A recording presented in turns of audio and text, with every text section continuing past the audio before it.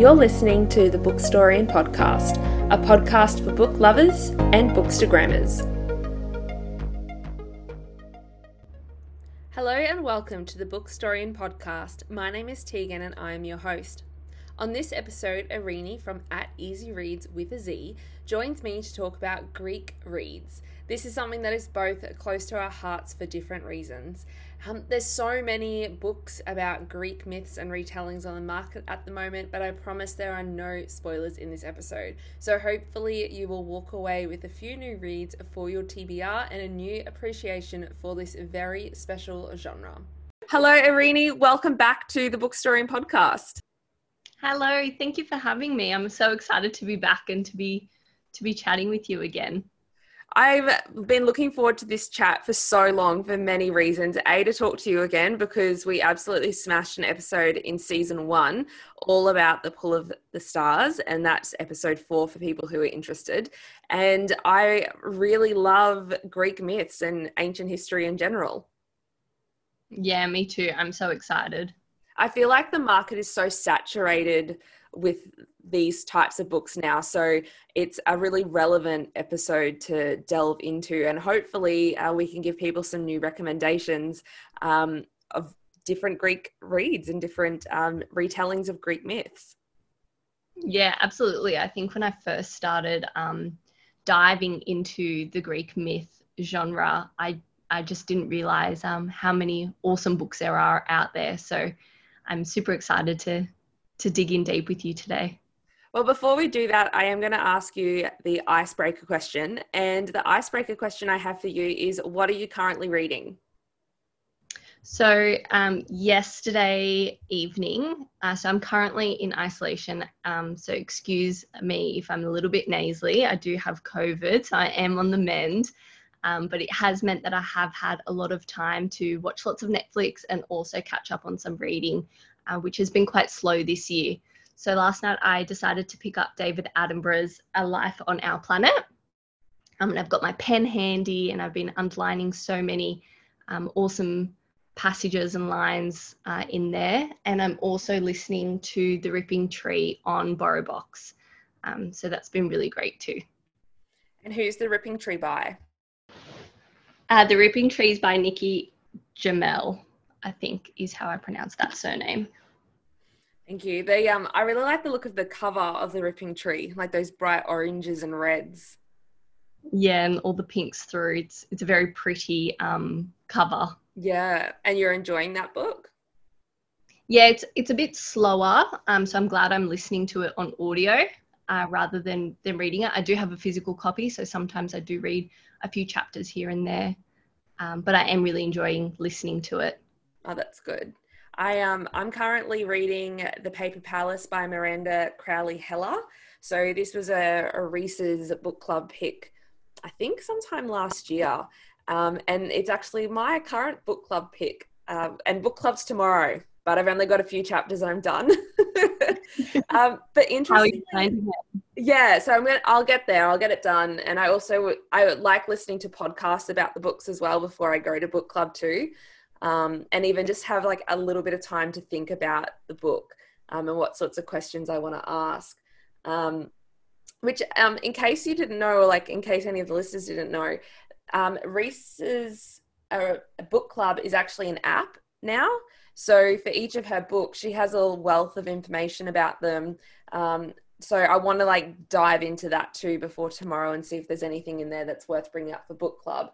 But the book is essentially about a character called Elle and about the Paper Palace, which is a place that her family visits every summer. And essentially what sort of happens to the book is like we're propelled into the past. So we have a present timeline, but then it shifts back and forward in time, which I really don't mind in a book. Like I like piecing together the puzzle pieces of time, so to speak. And before I started reading it, a few people mentioned to me that like it's just not really going anywhere. There's not much happening. So for me, reading the book, I kind of went in going, okay, don't expect too much to be happening and just enjoy the story as it is. And I think that's why I'm enjoying it more so than other people in my book club at the moment, because I've gone in with a little bit more like open arms and not expecting a normal like linear narrative to occur. But I am enjoying it. It's definitely very like dark and emotional. And if people have certain themes or issues that they find triggering, I would definitely recommend have a good look into what those trigger warnings are before you pick it up. But yeah, it is well told and it's beautifully written as well. I could definitely see it becoming like a film or a television series. You haven't Yeah, that's awesome. Have you It's read that sitting one? on my No, Oh, it's sitting on my shelf. I did get it over the Christmas period. So my birthday's in January, so I do often get lots of books over Christmas and yeah. January. So it is sitting there along with a few others, like David Attenborough's. So there is a plan to start to get through some of those. Yeah. And being in ISO helps, so I Yeah. can turn to some of those books that have been sitting on my TBR. Yeah, especially if you're up for reading as well, like you feel like you can handle it. I actually find the Paper Palace, it's quite quick to get through. Like Mm, even the format and the layout of the book, like there's a lot of blank pages in between chapters. And there's like the chapter headings will have like a whole page. So it's yeah. actually like it looks longer than it actually is. It's a bit deceptive like that. Yeah, okay. Sometimes, well, recently I've been looking at some of the books and choosing the smaller ones just so I can Mm, propel myself through them. So yeah. that's good to know. Maybe I'll pick it up. Yeah. And like I said, go in with open arms. Yeah. So, Irini, you have a Bookstagram account and your handle is at Easy Reads with a Z. Can you please describe your Bookstagram feed for my listeners? I'm going to describe it this time as probably like chaotically haphazard. So I think last time I did describe it as very much based on the seasons, whereas I do feel like recently it's kind of just wherever I am in the moment, I'm taking that picture or whatever I feel like in that moment, that's kind of what seems to be happening. So I'm not, I guess, um, planning a lot of my photos, but rather just going based off how I feel or where I am when I'm reading that book. So I have read a few in the last couple of days, and you'll notice in the coming weeks, they'll all just be of my bed or my lamp or just within my bedroom. So that's probably my feed at the moment. I do often just I do try and be really genuine on there. So I am often just posting where I'm at or whether I am reading at that moment or if I'm taking a little break or have been struggling to dive into a book. So yeah, I would say that's probably been my feed. And I like that you have a range of like diverse reads in terms of their content and genres, but also in terms of how you read. So you've got a physical book or an ebook or an audio book. So if you are a reader who you don't just settle in for one particular style of book, Irini's Bookstagram account would also be a really great place for you to go and have a flick through all the different reads that she has on there. So where did you actually come up with your handle name, Irini? Because I didn't ask you this last time, and I actually really like asking people this because it's not always a really obvious answer that they give. So where did your handle come from? So I have a nickname, and that nickname is Easy E. Um, and that nickname originated one day when I was in the car with my boyfriend and I started rapping an Easy E song. So from there, that's how the nickname originated. And now all of his friends and family call me Easy or Easy E. And so I thought that was a really funny way to pull it into my love of reading, and it was also quite punny. So that's how I got my Easy Reads name. I absolutely love it. That was not the answer I was expecting at all. It's funny. My parents get really upset when his family all his friends call me Easy because they obviously associate it with something quite different. The Easy rapper. I really wish you would have rapped your response now. Yeah. Like, I'm come a bit short of breath, rap. but maybe not this time. Yeah. Maybe if you come on the podcast again in future, you'll have to be prepared to rap some kind of response. Yeah. And Easy, E, what's your favorite photo that you've ever posted? So I think I'm going to answer that by saying I really absolutely adored Sally Rooney's Beautiful World, Where Are You last year. And I did do a 3-part review, and I was really happy with all 3 of those photos. It was such a sunny day, and there was a photo of the book in the mirror just at the front of my door. There was beautiful light coming in my room that day, so the book had a really gorgeous shadow over it. And then I also took a selfie in my mirror in my room as well. And I really just loved all 3 of those photos, and was really proud of that review as well.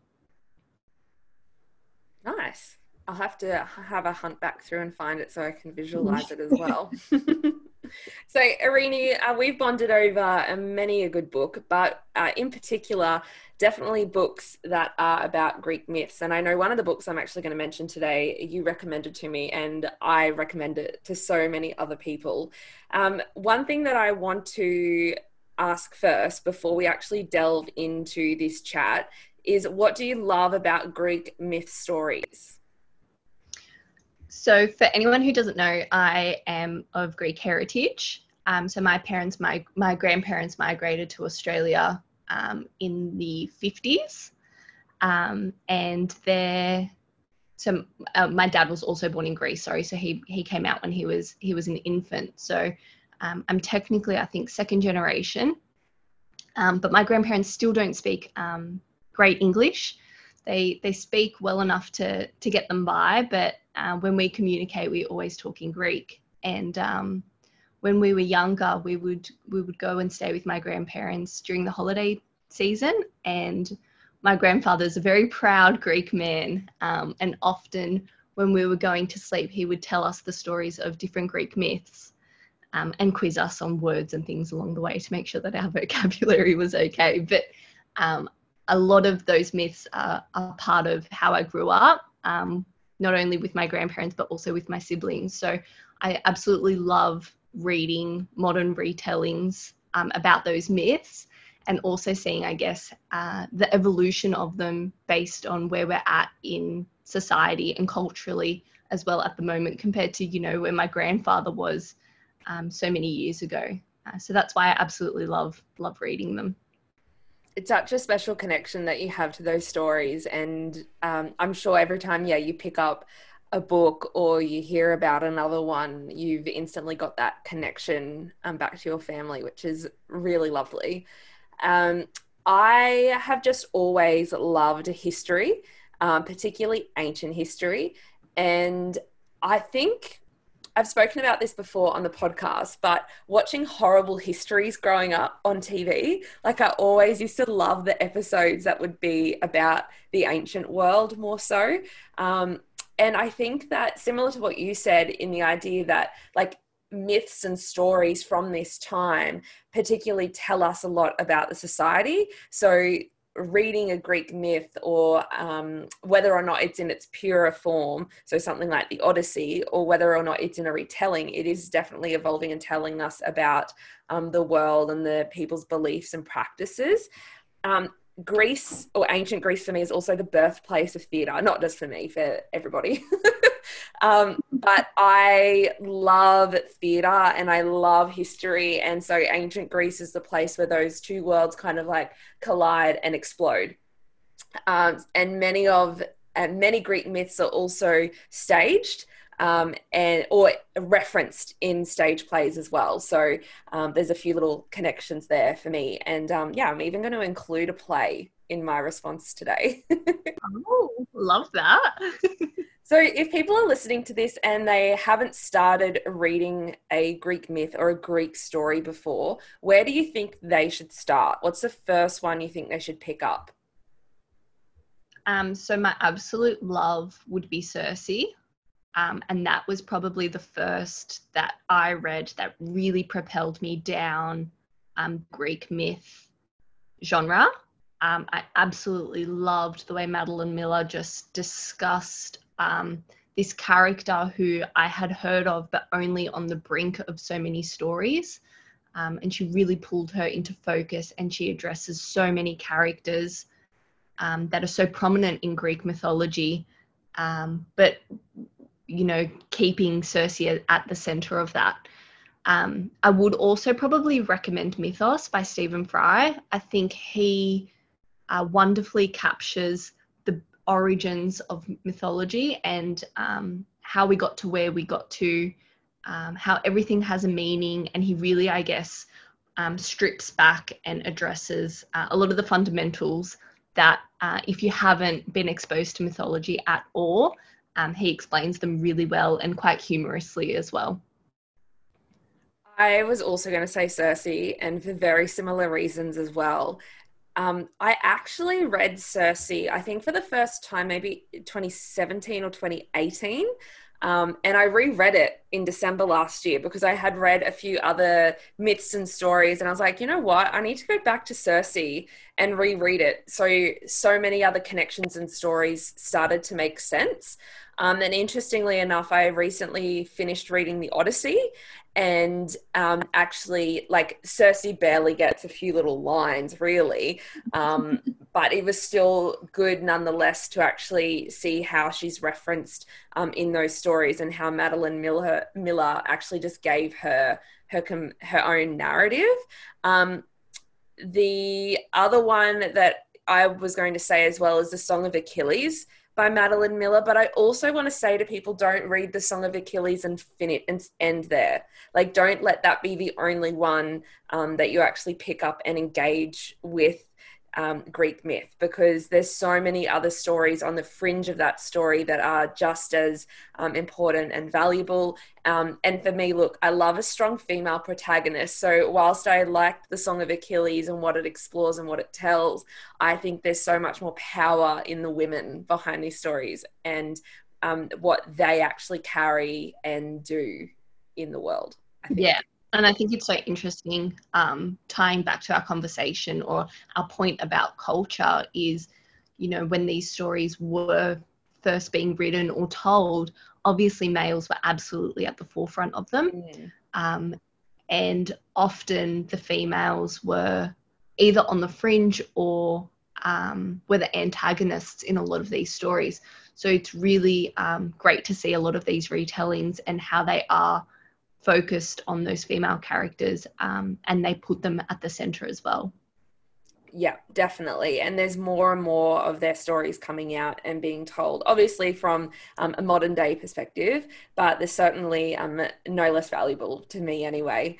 And talking about those stories and women at the forefront of those stories, I think my favorite story about women in Greek myths would have to be 1,000 Ships by Natalie Haynes.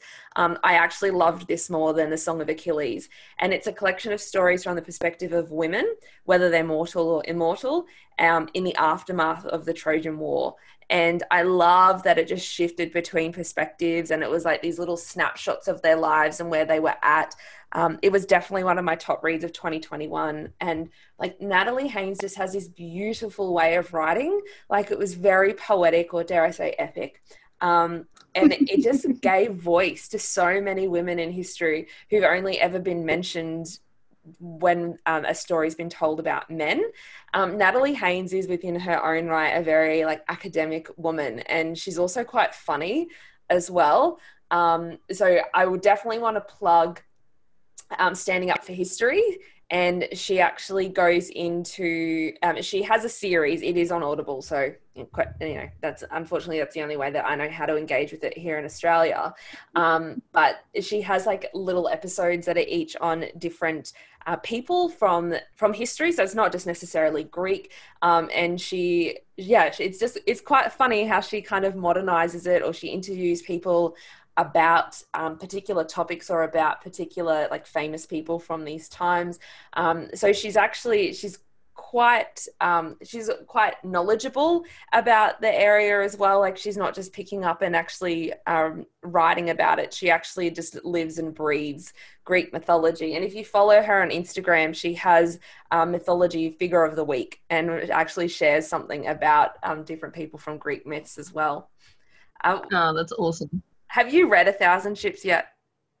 I haven't. It's Oh, actually it's sitting there on my TBR. I do really need to get myself a copy. yeah, I feel as though this conversation is really going to re-spark my good. my intrigue, and so I'm probably as soon as we hang up, I'll probably end up on some sort of bookstore ordering Yeah, a whole bunch of Greek mythology novels. So I'm very excited. excellent. A I'll Thousand thank Ships you in A Thousand Ships was a little bit difficult to find. I ended up finding it on Booktopia and then just had to sit and wait for the shipment of it to come in. So I don't know. Hopefully there's more copies of it out there than there was when I tried to find one towards the end of last year. But yeah, yeah. absolutely beautiful read. What about you? What's your favorite story about women in Greek myths? Oh, I tell you what, I've really loved how so many authors have decided to put them at the forefront of mythology. So a notable mention goes to Ariandhi, which came out, I think, last year. I really adored that exploration. Pandora's Jar, that was also fantastic. So that would probably be an awesome nonfiction read as well for people that want to dive into the nonfiction side of things. She takes each chapter and talks about a woman or women, a group of women in each of those chapters, and analyzes them, how they got to where they were, why they were referenced the way they were culturally. A lot of them, like I mentioned earlier, are portrayed as antagonists, and the way that they're explored in these essays is really interesting because it really talks to that cultural difference and analyzes how they got to where they were and why a lot of their actions were deemed as a negative thing or something evil or something to be scared of. So I would definitely recommend that one as well. That one segues beautifully into my next question, which was all around nonfiction, a nonfiction book, and that was going to be my answer. And you recommended that read to me. It was a good audiobook as well. If people are like listening and you like audiobooks, particularly around nonfiction genre of book, I really liked the chapter on Medusa. I thought that her whole image changed in my mind. She's actually quite wronged in the fact that her origin story and how she came about to be someone with a head full of snakes, to be quite interesting. And I really like anything about Penelope. Like, I think Me she's, too. yeah, she just, Me like, too. I think there's more there. And I was really disappointed in how she was portrayed in the Odyssey. Like, in the Odyssey, she's just portrayed as this, like, woman that just cried all the time. But Yeah. I think there's going to be so much more to her. Like, she sat around waiting for her husband for 20 years. Like, surely she's just not in there crying every day about it. Like, Yeah, exactly. Exactly. and how Natalie Haynes goes in to talk about Penelope as well, is quite interesting. I even really adored how she talked about the Amazons. That was not something that I've Mm, seen or read about that extensively, and not even something that I would say I totally associated with Greek mythology. So I really loved diving into that, and even just her description about Pandora as well. I hadn't read anything like that before, so I really loved that exploration. yeah, and even something as simple as, like, we've been talking about Pandora's box, but it actually would have been a jar. And then talking about what Greek jars were like and how easy it actually probably would have been to knock one over, and to let chaos out into the world. Exactly. So we've had a little bit of a chat about why we love Greek myths. We've also talked about where to start, as well as female representation and non-fiction recommendations. What is a Greek myth or retelling that is a must read? Oh, that is such a tough question.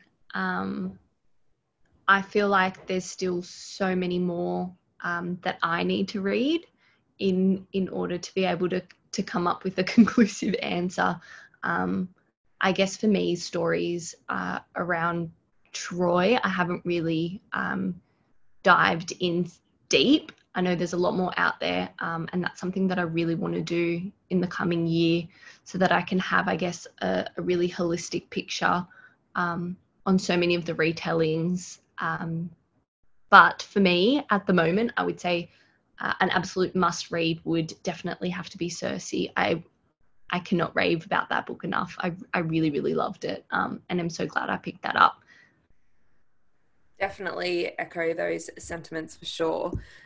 So this is where my play comes into being. And look, this one is difficult because I feel like plays are meant to be watched, not read. So when I give the recommendation, you can read it or see if you can find a theatre adaptation of it somewhere. But mine is Medea by Euripides. And it is an ancient Greek tragedy about revenge and about desperation. It's a little bit dark and definitely very heartbreaking, but it really just explores the lengths a woman will go to for revenge. It was shocking in its time when it was first performed in ancient Greece, and it's still shocking today. Like there's no dancing around that point. If you have read Circe, Medea is mentioned in that, and Medea also has her own chapter in Pandora's Jar. But it's just something you kind of need to read and see. Like her husband Jason, who she's basically like up and as she's up and left her own family and killed her own brother, like in favor of Jason. And then he decides to run off with another woman because she's a princess, and if he marries her, he'll become king one day. Like, just, yeah, absolutely does the dirty on her. So Medea is quite wrong, like quite rough. Medea is quite wronged, and seeing what she does with that is interesting nonetheless. And stories like this still exist today. Yeah, it's interesting, isn't it? I'm sure when that was first written or seen, since it is a play, it would have she would have just been like the worst character in the world, because how could she go and do all of that? Whereas, in today's society, you'd almost be like, power to you, girl. Like, he did you a dirty, you do what you have to do. So it's very interesting, reading these stories and analyzing them from a modern day perspective. Yeah, and even at the time when it was written, considering that for tragedies, it's debated as to whether men and women were both actually allowed to watch. So there's two different types of plays: satirical, or like satires, that was deemed too inappropriate for women to go and watch. But something like Medea, which was a tragedy, that potentially women were allowed to go and watch because there was some kind of like story that they were meant to learn from. But for Medea, it's quite shocking in its time that not only did she have her own play that was about a woman, which I know I'm going a bit drama teacher here, so forgive me. Medea would have originally been played by a man because women were not on the stage until Shakespeare's time. So when you layer all that on top of it, you've got a male playwright, and then you have a male actor, a mostly male audience, and then suddenly you have this very powerful and revenge-seeking woman at the forefront. It's it's fascinating. I could talk about it all day. But moving on, I normally use the podcast for books that I really love and books that I liked and enjoyed. I don't normally tend to bring down any books because I know just how much time and effort and energy goes into writing a book, and just because I don't like it doesn't mean other people will. But I thought that this was a space on this particular episode that it would be interesting to discuss. What is a Greek myth retelling that has disappointed you? To be honest, I don't have one. That's good.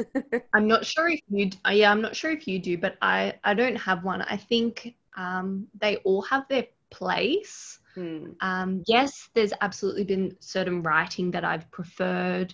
There's certain stories that I prefer, but I haven't read anything that's completely taken me aback, and I've just been like, I really don't like this. I don't think I've even given something 3 stars or less, to be honest. So, so far so good, but if that changes, I'll absolutely let you know. Well, that's good. Like that's awesome to know that you've read so many good adaptions. For me, look, now mine, it's kind of difficult because I really wanted to read it and it actually took me a while to find a copy of. So I felt like the hype was built up really high by the time I finally got a copy of it and read it. And mine is The Silence of the Girls by Pat Barker. I have said before that I feel like it was because I had read The Song of Achilles very closely to it. It's a Mm-hmm. very, very similar story, but I felt like it was just a reworking of The Song of Achilles, and I didn't really get anything new from it. And I went in going, all right, this is going to be a female retelling. This is what I want. This is what I really enjoy. But it just kept circling back to Achilles at the center of everything. And I was like, there's just so many more people there. And it was told from the perspective of a female slave that was taken from Troy. Briseis, I think is how Mm-hmm. you pronounce her name. And yeah, it fell a bit flat for me in that respects. But that's not to say if I had read it before I read The Song of Achilles, I might have absolutely loved it. It's been over a year since I've read The Song of Achilles, and I haven't read The Silence of the Girls just yet because of that. That was a lot of feedback that I had read. So again, that's on my TBR, but it's probably one that I can pick up this year just because it has been some time since I've read anything about that story. So it'd be interesting to compare notes and see how I felt about it versus how you felt about it.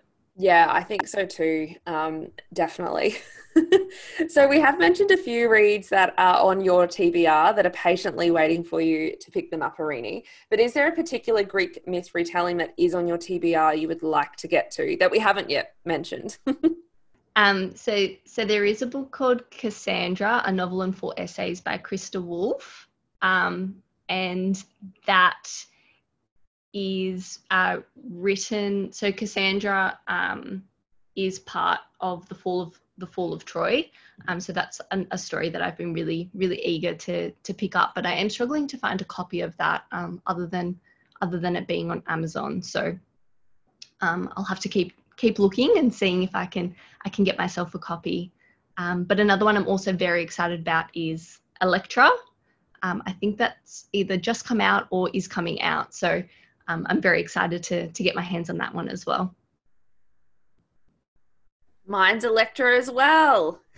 We'll have to do a buddy read. We'll have to read it together. Yes. Electra is by Jennifer Saint, and it's a story about 3 women. So Cassandra, who you just previously mentioned as well, she's a princess of Troy. She is Hector's sister. So if anyone's familiar with that story of Troy, that's how close Cassandra is to the action. It is also about Clytemnestra, who is Agamemnon's wife, and Electra, who is then Clytemnestra's and Agamemnon's daughter. So for those who don't know, Clytemnestra actually has her husband murdered when he returns home. So Agamemnon has 10 years in Troy, makes it home only to then die once he gets there. So thinking of Electra and thinking of the fact that her mother has arranged for the death of her father, but then interestingly enough as well, Agamemnon arranges for one of his daughters to be sacrificed to the gods.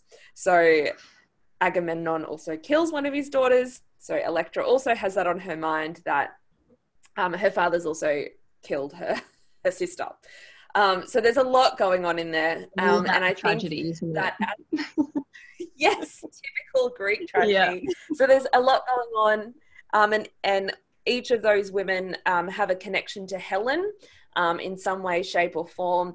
And the cover is also incredible. Like, it's this bright green and gold detailing set against the black background. And it's due to be published on the 28th of April by Hachette. So yeah, eagerly awaiting that one. Absolutely, me too. The other one that I will throw in there as well, because neither one of us have brought it up, is Pandora by Susan Stokes Chapman. So we've mentioned Pandora a fair bit today, but this one's got a bit of a dual timeline behind it, in the fact that it's set in London in it's set in London in 1799. And Dora Blake, who is one of the lead characters in here, she's an aspiring jewelry artist, and they discover a mysterious Greek vase. And then she then enlists the help of a scholar to help kind of like unlock the secrets behind this vase. But the idea that the book's called Pandora, surely the vase is Pandora's, and that's where we're going with it. So we'll see what that one will take the shape of. But yeah, that's another one that I'm interested in. Yeah, that's awesome. And my final question for you is, what myth, god, or goddess would you actually like to see retold? So someone who we haven't got enough from yet. Who do you want to know about? I'm not sure if there's anyone specific, but I really, really love the story of Troy. That was one of the stories that my grandfather told us religiously. So I'd love to see more versions of that from different perspectives. Whatever those perspectives are, I'm definitely open to, but that's definitely a story I think I could spend forever reading about in different versions and variations. Do you have Well, I was just going to say to you that Pat Barker also has The Women of Troy, which is a sequel of The Silence of the Girls. I'm not sure. I'm sure that, well, yeah, I'm not sure if that's one that you've come across. But for me, this comes back to what you also Oh, you've gone on mute. accidentally muted myself. So this one actually comes back to one of the things that you liked about Pandora's Jar. And I really think it would be great to have a story from the Amazons, just the Amazons, and especially Penthesilea. I'm going to say that again. Especially Penthesilea. So she actually led an army of Amazons to fight in Troy against the Greeks, but she was killed by Achilles. And it said that Achilles actually mourned her death. Like, he killed her, but then he was also like, yeah, no, she was a great warrior. Like, gonna mourn her. That's sad that I've been the one that killed her. And we see that this plays out a little bit in the Song of Achilles, I think she's mentioned. I was trying to remember where I heard about her. But to be a woman leading other women at that time, when most women aren't involved in any kind of war or combat, I just think that this would be a really cool story, and one that, like, it doesn't necessarily have to have a love story or a romance in, but just one about like fierce females, Amazons, like not really needing men in their lives. I think it would just be a really interesting narrative to know more about. Yeah, that's so true. That's such a good point. I think it would be great to see. I think the idea that there isn't a love interest in there would be really interesting to explore.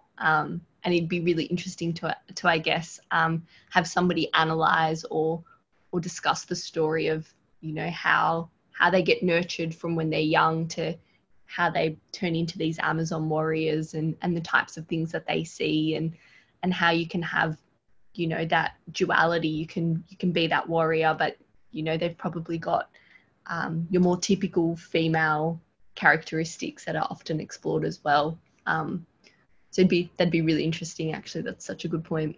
Yeah, if you are listening, or even if you're interested, Irini, one of the podcasts that I really enjoy listening to is called History is Sexy, and they did an episode on the Amazons. It's episode 58, and it's Were the Amazons Real?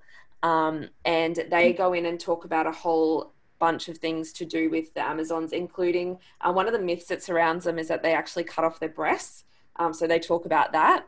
And yeah, they talk about a few things, and they give some evidence about the Amazons, and how they lived and who they were, this female tribe of warrior women in the ancient world.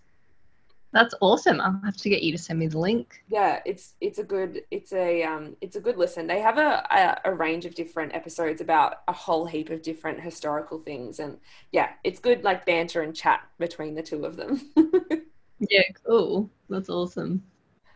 Is there anything we've missed? Is there any other like books that you want to touch base on or talk about that we haven't covered at all? The only two, so there's two books that I do want to mention. The first is The Penelopiad Yes. by Margaret Atwood. Yeah. I read that really quickly. I really loved that.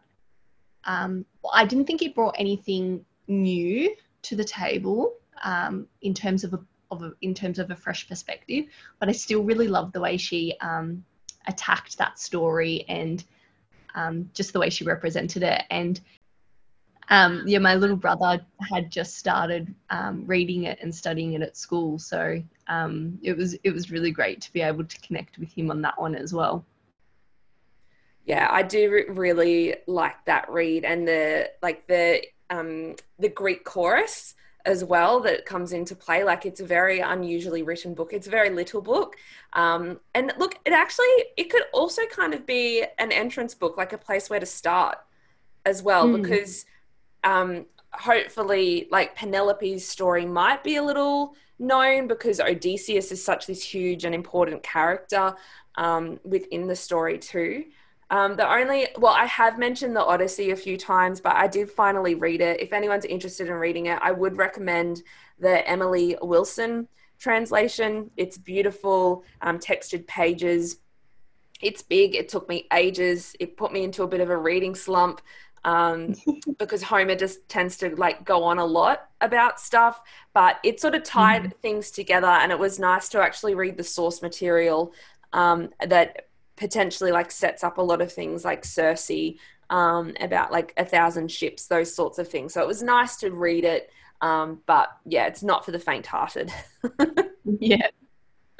And the only other one I want to mention as well is Piranesi. I'm not sure if that technically gets classified as Greek mythology, but a lot of people do kind of put it under that umbrella. I think it's probably more Roman. But that was such a clever, unusual, little great book. So that's by Susanna Clarke. Is that right? Yes. Yeah, that's by Susanna Clarke. And I really enjoyed that. I think you'll probably fall on either camp. You'll either think, what the hell did I just read and dislike it, or you'll absolutely love it. So maybe not as an entrance into this type of genre, but definitely put it on the list if it's something that you've been thinking about reading. Thank you so much for joining me on another episode of the Bookstoring Podcast. Thank you so much for having me. I've loved having this conversation. Me too. Hopefully there's some book shopping in your horizon. It'll make you feel better. Yeah, definitely. I think it'll be the antidote to my COVID sore throat. Lots of new Greek myth books. And now a sweet treat just for you as you listen to the entire episode. Here is a little clip of what to expect in next week's podcast. Okay, let's spin.